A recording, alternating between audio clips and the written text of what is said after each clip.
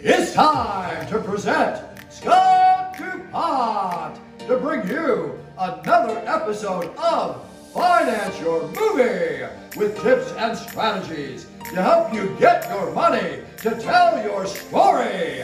It's time! Episode 507.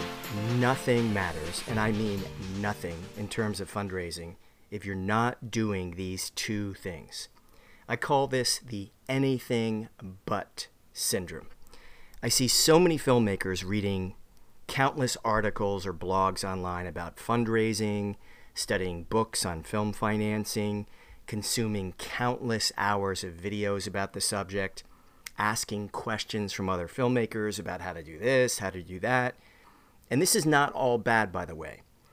But when you do too much of that, and then you spend time tweaking your business plan here, updating your pitch deck, revising some of your team's biographies or photographs, researching the types of people you think might have extra money who could be good film investors, all of this nonsense ends up being the anything but syndrome. Because if you fall into this common trap, you're doing every single thing but asking people for money. And that's all that matters at the end of the day.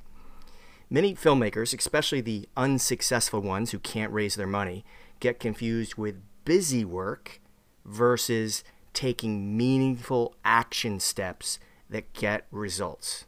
And at the end of the day, results, meaning getting your money, that's all that matters. You've heard me say, it's kind of becoming a catchphrase, if you don't have your money, there is no movie.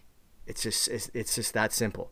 Let me give you an example about this because I think it's a pretty poignant story. So one of my coaches named Russ, who moved to Hollywood years ago to become an actor, he fell into this anything but syndrome. And he told us his story online dozens of times. And when I finally got to meet him in person about a year ago, Russ reiterated his story that he did everything but actually audition. Now think about that for a second. If you're an actor, okay, either walking into an audition room or more likely these days submitting an audition via self-tape online, those are the two ways, unless you know a producer or director who can hire you directly, those are the two ways that you can get hired as an actor. An audition is where actors lay it all on the line, where somebody else can tell you, yes, you're hired, or no, sorry, but you're not a good fit for this movie. Now, Russ spent several years, this is his anything but syndrome, he spent several years going to acting classes, multiple acting classes, casting director workshops, reading all the trade magazines, taking headshots, then sometimes updating his headshots. He even submitted a few times online, hiding behind the keyboard, but he never went to any open calls or negotiated his way into the actual audition room where someone could hire him. And this was a few years ago before most actors, like I said, most actors now submit to auditions online for the most part. So things have changed a little bit, but it's the same thing for filmmakers, what we're talking about on this episode. Now, some filmmakers, or should I say aspiring or wishful filmmakers, they do anything but pick up the phone or set up a meeting and ask people for money. Now, some producers, they try to hide behind a keyboard and send tons and tons of clever emails or text messages asking potential investors if they want to invest in their movie.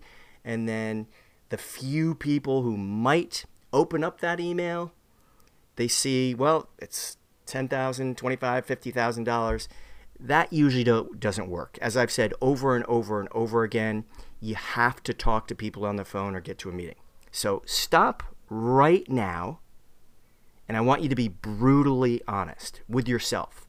You, right now, listening to this podcast, you're not getting in front of potential investors at this very moment and asking if you can share your business plan. But hey, at least you're educating yourself and you're getting some sort of knowledge and information that should be helpful and at a minimum inspire you to pick up the phone versus just sitting on social media all day like Twitter or Facebook. Now, when you're a filmmaker and you have the anything but syndrome, you might spend an entire afternoon revising and tweaking your budget, trying to perfect your top sheet, or you might go back and, like I said, put some new pictures in your business plan, or call one of your buddies to sympathize with about no investors coming on board this month, probably the both of you. There are literally dozens of things you could do every day to distract yourself from doing the two things that matter in terms of getting investors for your project. Here are the two things. Number one, make a list of every living person you know. Kind of joking here, but I haven't found a single dead person yet who invests. And reach out to these people on the phone, set up a personal meeting or Zoom, and see if you can share your business plan with them. That's it. Make a list and then get them on the phone, reach out to them, see if you can share a business plan. Number two, follow up with all these people, the people that allowed you to share a business plan, follow up with them, and eventually ask if they want to invest. You might have heard me say as well, this catchphrase, the fortune is in the follow-up. And I believe that's so true. So that's it. That is literally it. So get really honest with yourself. Start doing more of these two things and less busy work, the distracting things. Oftentimes when filmmakers don't have a pipeline of potential investors you're talking to on a regular basis and getting business plans out, they're simply not doing these two things. Now you know what to do. Go do it. Thanks for listening. And remember, it's time! There's never been a better time to make your own indie film. And if you have a dream project you're excited about and 100% committed to getting it funded, go to financeyourmovie.com and click on the green telephone button.